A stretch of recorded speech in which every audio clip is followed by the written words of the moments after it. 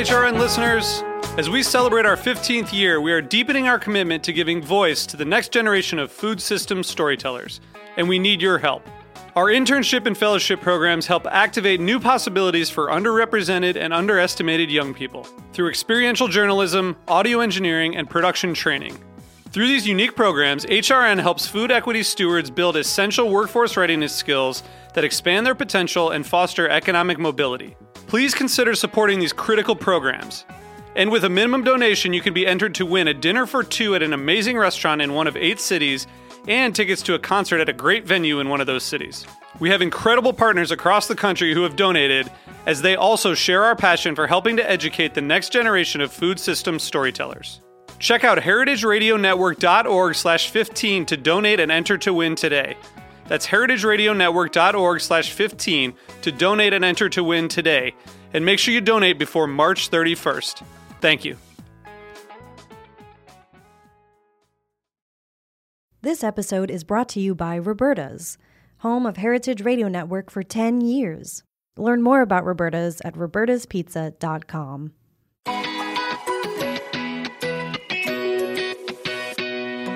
Hi there, I'm Rhum, host of Item 13, an African food podcast. I'm excited to be joining the Heritage Radio Network this year as we kick off our 4th season of the podcast. On Item 13, we cover all aspects of the African food ecosystem. You will hear West Africans squabble over who has the best jollof. Newsflash, it's Ghana. It's time to celebrate our jollof. Like, we are done with comparing who and who did what. And jollof is not just about even the rice, it's about the protein that goes with it. Guests share their expertise on African food ingredients and spices. This is a region where, even if you look at 18th century maps, you had something called the Pepper Coast. Fresh and aromatic peppers. That is what distinguishes West Africa. Tips on marketing food businesses. A good way to engage your audience is to take them on that journey. Get them talking about this idea you have. That way you're engaging them, they're engaging with each other, and you're getting useful insights that you can then pull from and use to develop your recipe. This season, my goal is to focus on more stories outside of English-speaking West Africa. So you'll hear stories from Benin, from Uganda, Liberia, and even Haiti. You will also hear us discuss the impact of the Black Lives Matter movement and how COVID-19 has impacted some of the businesses featured on the show. You can catch up now on previous episodes of Item 13, wherever you listen to podcasts, and join us this season as we debut on HRN. Thank you.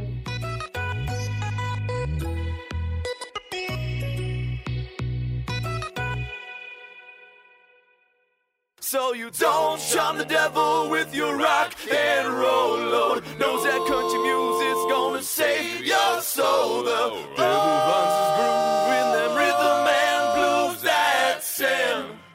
It's gonna get you some in the end. Welcome back to the Speakeasy. I'm Damon Bolte. My name is Souther Teague. And I'm Greg Benson. Guys. Good morning. Today is September 30th, 2020. Yeah. A day which will live in infamy. An infameme. Yeah. Wow. Oh, man, the puns are back. So yesterday, I guess yesterday's the day that it'll live in the infamy. Today will live in the infameme.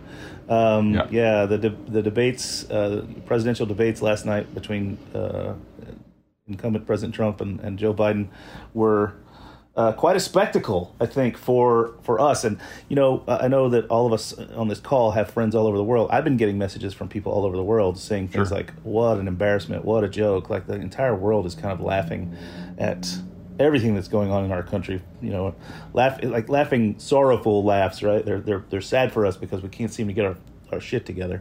Oh, yeah. Well, I mean, I tell the story all the time when we had Steffi Shen from Dead Rabbit in Ireland on this summer when, I think it was around July when, there was all of the BLM unrest and cases were on the rise again, and we thought we had it beat, and then things started taking off in Texas and Arizona, and it was just, you felt like you were living in a blender. And I remember we asked her before the show, I was like, I just need some perspective here. Like, does it look as insane on the outside as it feels on the inside? And she was like, oh yeah, no, it looks crazy from out here. I was like, good, because we're so just hammered by it psychologically every day that you start to wonder, it's like, is this, you start to almost gaslight yourself and be like, is this normal? You know, it's helpful to talk to people looking at it and have them give the perspective to be like, no, it's not. Yeah, I think, Greg, you've sort of hit the nail on the head. Normal. That's the problem. As Americans, we have somehow normalized it and decided to simply work around it instead of facing it and overcoming it like every other country in the world has done or is doing. You know, and I think that's the difference. We're sort of mired in it, and you know, life has not been as obstructed for us as it was in many countries that really clamped down and shut down and held people accountable for, you know, not going even 2 kilometers from their own home when they were out for a jog. As we heard off air a little bit a moment ago, you know, we never really had that here. So I think we just sort of normalized it. Well, I guess we have to wear masks now. I guess we have to eat outside now. You know, like we just kind of kept on trucking. Mm-hmm. Yeah. And I mean, we were also talking about this off air, that we had a real, a truly sad and one that really kind of, you know, hit me right in the feels when I read about it. We had a casualty in the bar industry when Nightcap, amazing bar here in New York City, run by a friend of the show, Natasha David. They announced that they were closing permanently this week, and it's just, you know, it made me realize, because, you know, they were doing well, they were profitable last year. There was no reason that if the virus hadn't hit, that anything, that they wouldn't have stopped, just kept going up and up and up. And, you know, I got this real sinking feeling realizing it, that like, this will not be the first place like this that I read. It was one of the first ones. It will not be the last place like that we read about before this year is over, you know? And, of course not. And that's going to become normal too, which sucks. Yeah, we're already seeing them. You know, ex-con was a pretty important bar, existing conditions, and you know they had to pull the plug. A place like Nightcap, which went through some struggles, having to move locations early in their go, and you know, even the building that they moved into needed a lot of tender loving care, as they mentioned in the article, where they, you know, sort of showed us their tender underside and how they had to deal with facing to letting it all go. And I think it was a bar that had some importance already, but that was on its way to being a very important bar in sort of our, you know, it's our bubble, of course, but like they were an important place already, and I think they were going to go on to become even more important to the sort of landscape. And now they've been removed, and you know, none of us are safe from that. I think it's a harsh reality when we see these places that we know and love stumble and fall and go away, because we know that, you know, there but for the grace of God go I, right? Like, you know, I've shuttered all but one of my places, and you know, we're struggling to hang on. It's, you know, it's terrifying. It is. I mean, I will say this though about Natasha David: this is not the last we're going to hear from her. Oh, of course not. I mean? Oh, of course yeah. not. She's poised to be a titan. You know, she's got all the right mechanics and all the right pieces. This is going to just be a footnote in her history, but to live it at this moment, it's a big deal. Did you, Souther, when there was for a brief moment in history, you worked with me at Prime Meats? I did. And was Natasha working there at the same time, or? No, that was it was me and you and Karen Fu, and I don't think she was there, or if she was, I never crossed paths. She may have already come and gone. I believe so, yeah. I was, you know, that was an amazing place to work with a lot of amazing bartenders. I was the one who probably should have never worked there, having worked with all of you guys. But yeah, I mean, she's an amazing person. So is Lauren Corvo. You know, like they're powerhouse. They're gonna come out with something, and it's, you know, as amazing as Nightcap has been, it's gonna blow it out of the water. I'm pretty sure. Yeah, you know, it all comes down, sadly, you know, according to the article and according to everything that I've heard from her directly, you know, it all really came down to landlord issues, which are, you know, the major, obviously, expense that a bar, restaurant, or any business has in New York City or anywhere. and they simply weren't willing to negotiate. And in fact, there was a moment where they thought they were going to be on the hook for the remaining 6 years of the lease. But there's something called a good guy clause where they're only liable for the next 3 months, I think is what they said. But, that totals close to $90K. So they're going to do a bunch of pop-ups, according to the article that was in Punch. They're going to do some pop-ups and try and raise some money to take care of that bill that's looming over them. And, of course, we wish them all the best, and we'll support them in any way we can. And we know for sure that this isn't the last we've heard of them. Oh, yeah. For sure. But in the meantime, get your nightcap coffee mugs, folks. They're an attractive addition to any home. I'll put Greg and I'll put in the notes somewhere where you can go to support them. I'm sure they've got a website. And yes, they've got some merch. If you're out of town, they've got some other items that you can do to go to the pop-ups if you're living here in town. So, yeah. Yeah. Well, politics is depressing. The state of the industry is depressing. But it isn't depressing, guys. Rum. And and fortunately, to talk about that, we're very lucky to have in the virtual studio with us today, Delphine Gardere, the CEO of Rhum Barbancourt, coming to us live from Haiti. Hey, Delphine, how are you? Hi, thank you for having me. I'm good. I'm doing good. How are you? Doing great. Thank you so much for coming on. So Welcome. we've bummed really ourselves out. So now we need to talk about rum to cheer ourselves up again. Right, we need our spirits lifted with some delicious spirits from Haiti. Awesome. Well, so first of all, we were talking about this a little bit off air, but what is life like in Haiti these days, and what has life been like for you leading up to this? Because you had a kind of an interesting beginning to the pandemic, if I'm not mistaken. I think interesting is an understated way of putting it. Interesting is understated. I was pregnant during the beginning of the pandemic, so it was kind of a rough patch for me on a personal level, I'd have to say, because being pregnant during Corona and being stuck in Europe at that time was not a pleasant surprise. Oh, man. Yeah, I can't imagine. You were in France, is that right? Yes, but luckily everything went well, and I'm back in Haiti, and we're all good. That's great, and this is I'm sure during the pandemic it was a lot different than it has been, but you've sort of been especially in the early stages of your career, no stranger to bouncing back and forth between Europe and Haiti, where you grew up. Is that correct? Absolutely not. I lived in the U.S. a bit. I lived in France, and I lived in the UK. And Haiti, of course. Yeah. So what was I just sort of want to get the origin story a little bit. What was that like, kind of growing up around the Rhum Barbancourt business? Because I'm a big fan, and your father was running the company when you were a kid. Is that correct?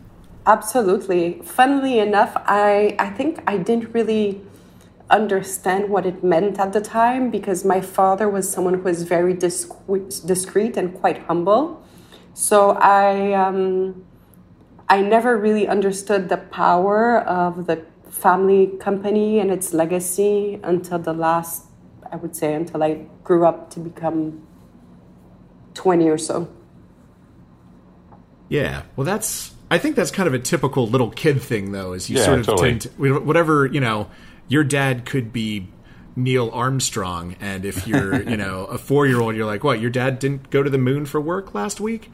Yeah, yes, right. Exactly. It's normal. It's totally normal. Yeah. So when did it sort of, I love that you kind of talk about the power that it has. Sort of describe to me a little bit how that gradually dawned on you as you kind of grew up, and what that sort of means to you now. I think I realized this when I was working in investment banking in London, and then I came back to Haiti during a break, and I realized I went to business school because I love consumer products. Here we have this amazing family business. Why am I working in investment banking? I should refocus and recenter on what I love. And it's such an amazing opportunity to be able also to participate in the family business directly or indirectly. Sure. I mean, reading from your bio here, I see that, you're focusing your attention on the family business and the fact that it's a, kind of a luxury brand. But you worked in luxury brands before this, right? Absolutely. and you saw like there was an easy tie-in for something like you worked for. It looks like a perfumery, right? So you're selling, or at least promoting perfumes all over the world, which are definitely a luxury item. And then you saw an opportunity to go back home, literally go back to your home, but also to go back and promote something that you had a little bit more of a personal tie to. Absolutely. I worked in the fragrance business, working with big brands, advertising and doing marketing, mainly marketing, launching new products, managing brands, managing their budgets in either the UK, Ireland, as well as France. So I think there's definitely a tie-in with Bourbon Court. What struck me the most was when I went down to Grasse and I visited one of the big extractors of essential oils. And it was so interesting to see that the way they distill and the way they produce essential oil is quite interlinked to how you produce rum. And the infrastructures are similar. I would not say the same, but they are similar. And also the universe of the smell and the nose of the fragrance, but also when you're taking on the nose of the rum, or when you're in the lab looking at testing out different products to see how it translates to the consumer. It's interesting. Yeah, let's Souther. I just want for our listeners out there. I love that Souther doesn't know much about this whole world, but you were the senior brand manager for Hermes, so that's that's not a small thing. That's like kind of a big deal. So I don't want to just like kind of gloss over that part of it. That's pretty baller. Okay, so we gotta. Is that a big deal? Should I have known that? Yeah, man. I try to downsize it. Well, I'm the one that's going to bring that to the foreground for this conversation. I mean, this is why we have the three of us, so we can have different perspectives. I don't know. Exactly. I don't even know what that is. Is that a perfume? It's a very, very high-end luxury clothing brand, and it as well as many other things. Yes. Well, I got it. Like awesome. For instance, Souther, the newest iPhone, the newest Apple Watch. There's an Hermes version of it with leather bracelet band. It's kind of a big deal. Let's just it is. It is. I imagine you've already ordered yours, Damon. I'm sure it's on the way. Yeah, it's on the way. I just have to, as soon as the show starts paying after 400 episodes, maybe I can afford one. That royalty check's being cut right now. Patrick, you listening? But anyway, sorry, Delphine. I just had to throw that in there. It's okay. All right. So, I mean, I'm already in awe. I already think you're a big deal. You're running Bourbon Court. That's a big deal to me.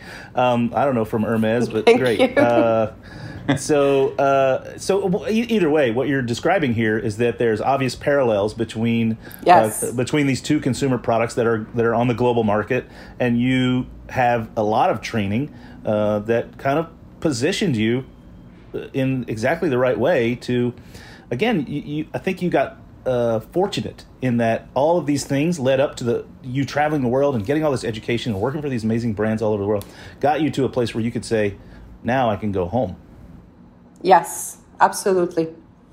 So in 2015, I started discussing with my dad, and he was like, what are your plans for Haiti? And I thought, well, I've always been open to coming home. So I will start getting involved if this is what you're asking. So I started getting involved as their export distribution manager. And and now I'm managing the business. And I'm sorry, what year was that you said? 2015. 15. So, just a 5-year run, starting in that position, and your position, your title now is you're the managing director. Yeah, managing director or CEO of the whole company. if you want. Pretty amazing. Again, that you got to do so much travel, gather so much education, and then take it all home. That's the true story of hometown hero does good.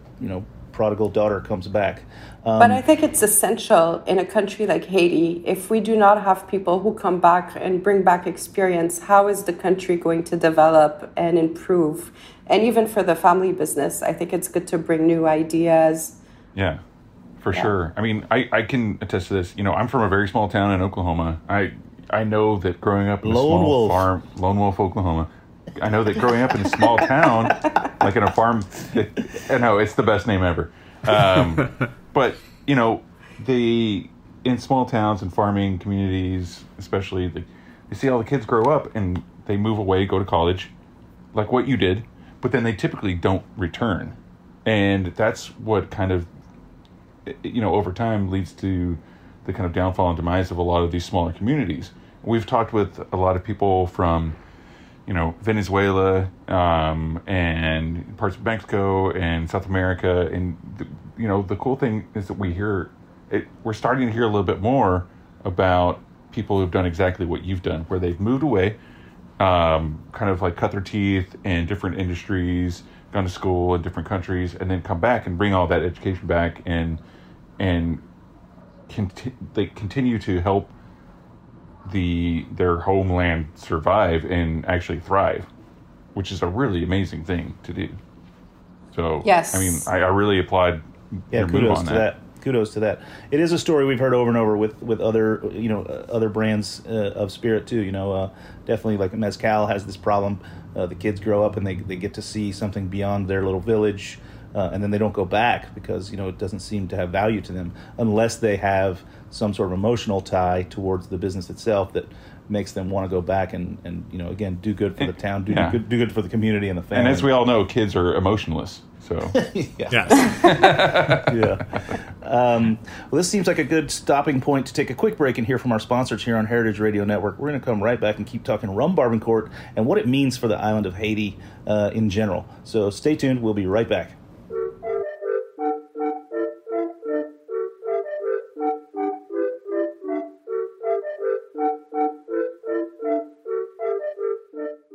This episode is brought to you by Roberta's, home of Heritage Radio Network for 10 years. Roberta's was founded in Bushwick in 2008 and has become one of the most iconic restaurants in the country. HRN made its home inside of Roberta's in 2009, and together they have become part of the DIY fabric of the neighborhood. Roberta's, the pizza restaurant, is open for lunch and dinner 7 days a week and serves much more than just the famous wood-fired pizzas. Their team dreams up new salads, pastas, and sandwiches on the regular. Roberta's Tiki Bar is alive and well in the back garden, serving up frozen drinks in the summer and hot toddies in the winter. Stop by the bakery and takeout spot next door for fresh breads, sticky buns, and pizzas to go. And of course, there's the 2 Michelin-starred Blanca tucked away in the garden for truly daring diners. But Roberta's also extends beyond Bushwick, with multiple locations in New York City and now in Los Angeles. You can also find their frozen pies in grocery stores around the country. The spirit of Roberta's, like Heritage Radio Network, is everywhere. Here's to many more years of pizza-powered radio. Learn more about Roberta's at robertaspizza.com.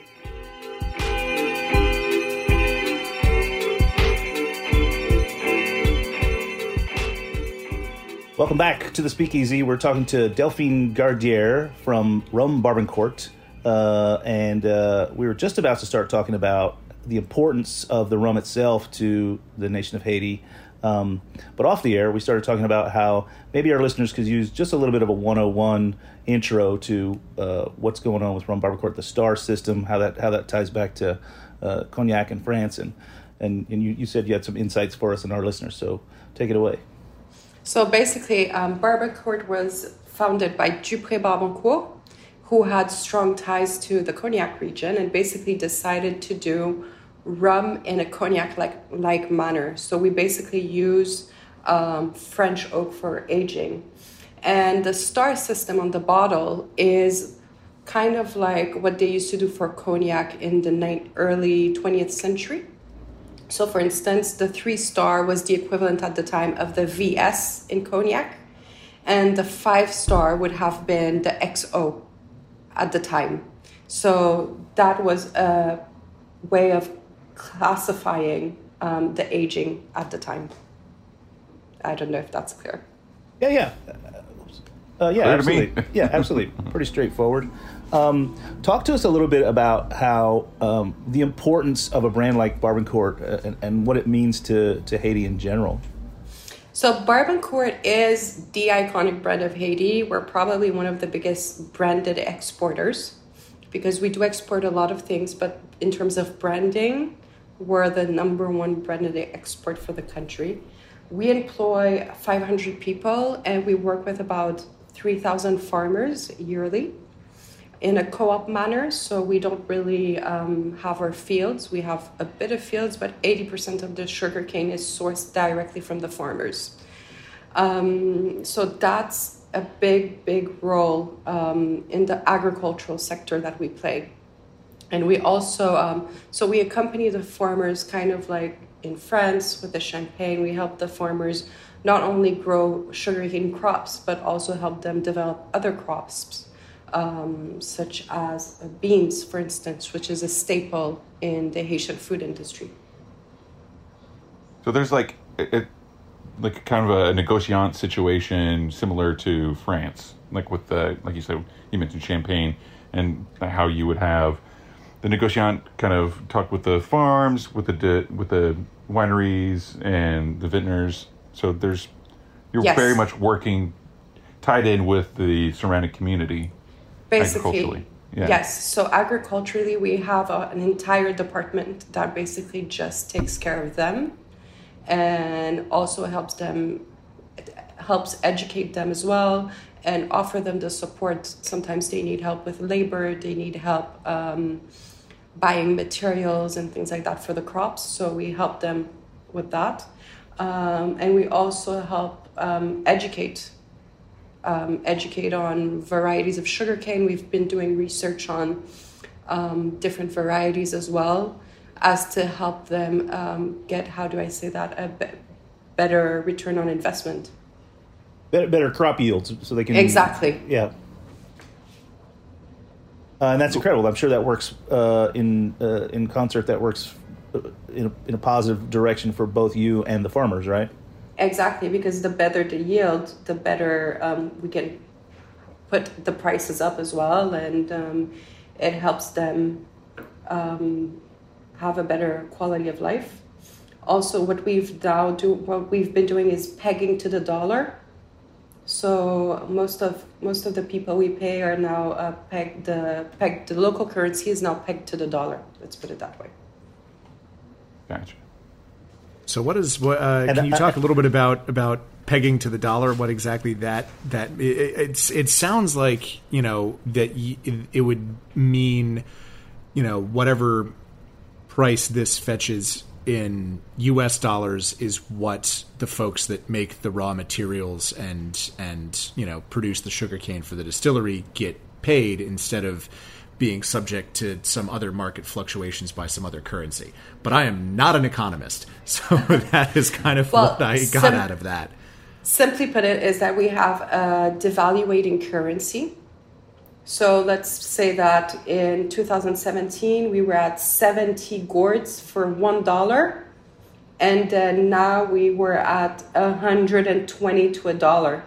Wow. So we've just pegged it so that they keep the same quality of life and quality of life. And as the gourd depreciates, they still have more buying power, basically. Yeah. Because everything is priced in goods. Everything has to be priced locally in goods. Wow, it dropped almost half. Yeah. That's crazy. Crazy. You'd be hard pressed to find a brand that doesn't say in its outward facing publicity stuff that, it's like we give back to the communities that we come from, and we really value the people that grow the sesame seeds that go on top of your Big Macs or whatever, But it's really cool hearing you talk about this and kind of realizing that, you get a sense of what you were talking about at the top of the show, of that the power that this rum has and how kind of tied in with your home it is by dint of the fact that you have gone out of your way to make sure that this rum, this brand, this company that's been a part of your life since you were a little kid is working to bring up the people around you. And I think that's awesome. Well, I think what I understood from my father is that everyone is at the core of the process. There's no bourbon court without the employees, and that's it. Without the employees, without the farmers, it's a process. So we need to work together as a family, and a lot of them think of themselves as family, to be honest. Yeah, I mean, I think we talk often about sustainability of products. We talk about, the actual agricultural aspect of things being sustainable and, using best practices to make that true. But I think it extends, of course, into the families that are producing these things. If you don't create a relationship with them that offers them a stable and sustainable life, then that relationship's going to fall apart, and you're not going to get what you need, and nor are they, right? So it's all seems to me it falls into the bubble of sustainability. Absolutely, and we have employees that have been with us for 10, 15 years. We're really focused on that and focused on longevity. This is really something important to us. Is when someone comes in, they need to feel like they're part of the family. Sure, part of something that's bigger than themselves, but that yes. that needs them to operate. Exactly. And speaking of things like that, you in the notes here, I see that you wanted to kind of touch on what it's like to be running such a large spirits brand while embodying female empowerment. Can you give us a little bit of insight on what you mean when you said that? Well, I'm actually the second female generation running the show. The first one was early 1920s, who was Dupre's wife. So her name was Natalie. And my middle name is Natalie, so that's inspired from her. And she was known to be quite fierce and involved in different types of revolutions. And I think she was ahead of her time in female empowerment, let's put it that way. And as a mom of two daughters, and in Haiti, where business is often male-dominated, I want to help other women grow with me, if that makes sense, in their career. And we've done a lot in implementing women in key positions of the company. My CFO is a woman, and now even in some different areas of the companies where you would not necessarily think there would be women, there are some now today. Well, that's great. And we had a couple weeks on the show, we had Dr. Nicola Nice of Pomp and Whimsy on, and one of the things that I was really struck by in that conversation and in talking to her is just this notion that there's so many spirits brands out there that pitch themselves as like doodly brands for mega dudes that, I don't know, drink whiskey on the beach at 3 in the morning. Yeah, dude bros, exactly. And when you do that, you're cutting out 51% of the human population from Absolutely. Your marketing material. Yeah. And how just by, bringing women into these decision-making processes and into, I'm not just talking about focus groups. I'm talking about like making them your CFO. You're going to really take your brand in a direction where it appeals to everybody, which I think we can all agree is good from just a humanistic and from, I'm sure, a financial standpoint too. But also in terms of product development, I think sometimes in the in the beverage industry, let's put it that way, women are not always seen as major consumers, but when you look at the cocktail trends and even rum today, there's more and more women drinking. So it's not a good idea to cut them out. Absolutely. Our perception is vastly different from the reality of the data, which, again, Dr. Nice pointed out to us a couple weeks ago when she said, I think it was last week, guys. I don't think I'm gonna. Are you sure that wasn't like 4 years ago? wasn't it yesterday, March 15th? So, yeah, you're right. It was last week. When she said, I think all of us on the air were stunned when she told us that the statistics dictate that 1 in 3 women prefers a spirituous cocktail over beer and wine, whereas 1 in 4 men, so 33% versus 25%. So that was a shocking number for me to hear, because I think, again, my own personal perception was that, dude bros like to sit down and slug back, spirits. The women like to drink wine. But obviously, just because that's what I think and that's what I perceive, the data dictates that that's incorrect. So are you doing anything? So you're doing things to put females in positions of prestige and power within the business. Are you then, in fact, doing any marketing that leans more towards women than men, or at least equalizes it better than maybe some other companies are doing? I think marketing-wise, we are staying quite institutional for the moment. We do have a flavored rum, which is called Pango, and it does lean more towards women than men in terms of consumption. However, I think in the future, women in business and in product development, there's always a feminine touch in developing products and in the complexity of products that I'd say some of the subtleness that women see that maybe a guy would not see in developing products. So watch this space. Yeah, I mean, if you look at just even in United States history, I mean, it was fairly recently, there were still some places in the United States where women were not allowed in certain bars, and still some clubs, and as far as private clubs and stuff like that go, I mean, I think a lot of it basically just comes down to men do not understand women at all, and women just understand everything. Women are way smarter than men. Let's just put it that way. I really fully believe that, and I think that as far as any kind of marketing goes, it's almost as if anything that's any kind of marketing is modeled towards women, it's always been by men who do not understand women, whereas women in charge of marketing pretty much make it even across the board, because they're just smarter and they can hit the entire audience rather with something of quality, rather than some dude who invented what was it called, cougar juice, what Dr. Nice was talking about. Oh yeah, cougar juice, shit like that. That's a perfect example of men not understanding women as consumers. Clearly, in this industry. He was not in the female mind when he came up with the name. Exactly.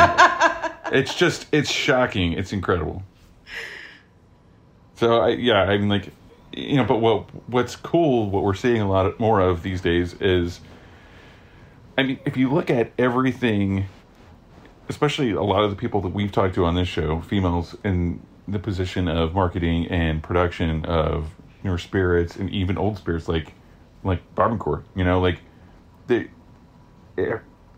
there's more of an air of this very classic, timeless vibe that is really refreshing in a way that's not, Beefeater Pink Jid or Cougar Juice or whatever it's called. It's a very mature, very thoughtful, across the board, everything I've seen is very extremely thoughtful. Yola and Mezcal is one that I always think of, I think as a woman, when I look at the brand, I would never go away from the DNA of the brand, which is, the cognac heritage, right. The authenticity of it being 100%, Haitian rum, and the light-bodied flavor of Barbancourt. But you can add some subtlety or subtleness to it, and new products as well that might go go back in time with the roots of the product and the brand, like pot still and things like that. Yeah, definitely. Like, I think it's probably the rum that I go to more frequently than any other rum, to be honest. I mean, like, I love like really funky agricoles. Even another product of Haiti, I love Clarin. You know, it's like it's some really crazy stuff. But it's like, actually white overproof. Yeah. and like, but you know, I love rum. I've been quoted many times saying that rum is extremely outlaw because you can make it anywhere and there are kind of no rules, or like there's just a lot of different ways to do it. But Bourbon Court's always been like my top go-to because, again, you know, there's something, the usefulness of it, the way that the flavor works in cocktails. Obviously, I'm a cocktail bar owner, but I also, it's like I'm also a sipping rum drinker, you know, and to me, it's like you said before, like pot still and kind of like a lighter body. To me, that's what I want to sip on. You know, I love like really thick molassesy, bold, like Solera aged rums, but you know, Bourbon Court's always been my go-to. I mean, how, like, while we're talking about this, what's your go-to? Like, do you drink in cocktails? You drink straight? I mean, like, I drink a bit of everything. But my favorite, I'm going to say my favorite cocktail by far is a rum sour with fresh lime. So fresh lime and bitter. And I actually put aged rum. So I'll put the 3-star in it. And actually, that is a cocktail that has been going on in my family for generations. Because my grandmother was from a family of 9 kids. And they used to have happy hour at my grandparents' house almost 2 or 3 times a week, I'd say, with the entire family coming over. And so I grew up around a lot of rum sours, so that's by far my favorite cocktail. And but I can also drink Bourbon Court on ice anytime. Yeah, I agree. I'm a rum old fashioned guy. Same. I just love rum old fashions.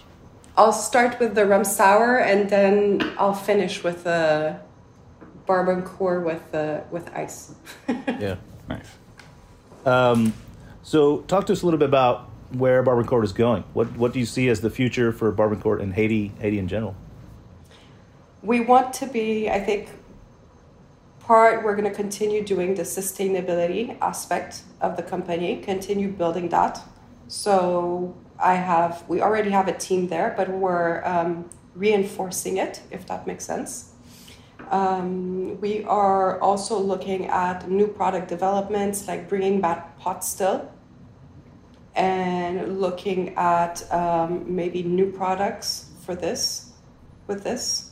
And a pot still gives a different aromatic complex to the products, so that will be an interesting pipeline to go through. Sure. So in a small way, looking forward to the pot still is actually looking backwards. Exactly. Yeah, sort of reclaiming the heritage. Exactly. Sometimes you have to look backwards to move forward. I don't know if that makes sense. Yeah, very much. And, makes perfect sense. And yeah. That's how I drive. Stay off the roads, Damon. I hope not many barbecores. Drink responsibly. Well, I mean, have you ever ridden a motorcycle backwards? Yeah. So I think that's what we're looking at for now. That's one of the big projects that we're looking at for now. I mean, that's outstanding, cool. and we all await that with bated breath. We're always excited to see a new product coming out of Bourbon Court. if anyone wanted to get in touch with you or the brand, I guess would be the better way to go about it, you got a social media handle that you want to share with us? Or Yes, we have a Bourbon Court page USA and a Bourbon Court page for Haiti. And my marketing manager is constantly on it. So she takes care of everything. Or if you have any specific questions towards the brand, there's marketing@bourboncourt.com. Easy enough. Direct access. Exactly. Very cool. It's been a delight having you on. Thank you so much for taking the time and sitting down with us from Haiti. It's been a pleasure. I hope everything's going okay down there, as we're still slogging through it here in New York City anyway. And Damon's had other fires to put out, literally. Yeah, California. Thank you so much for having me. I really want to say thank you to you, personally.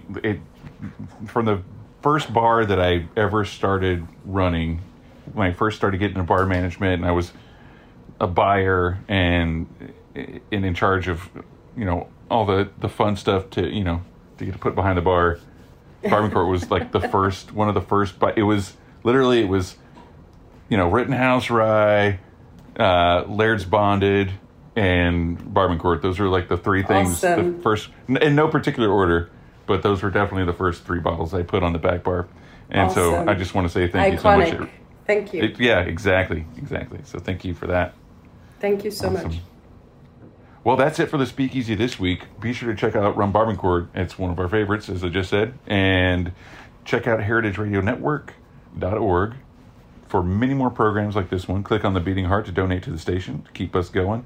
And until next time we see each other or chat via the internet.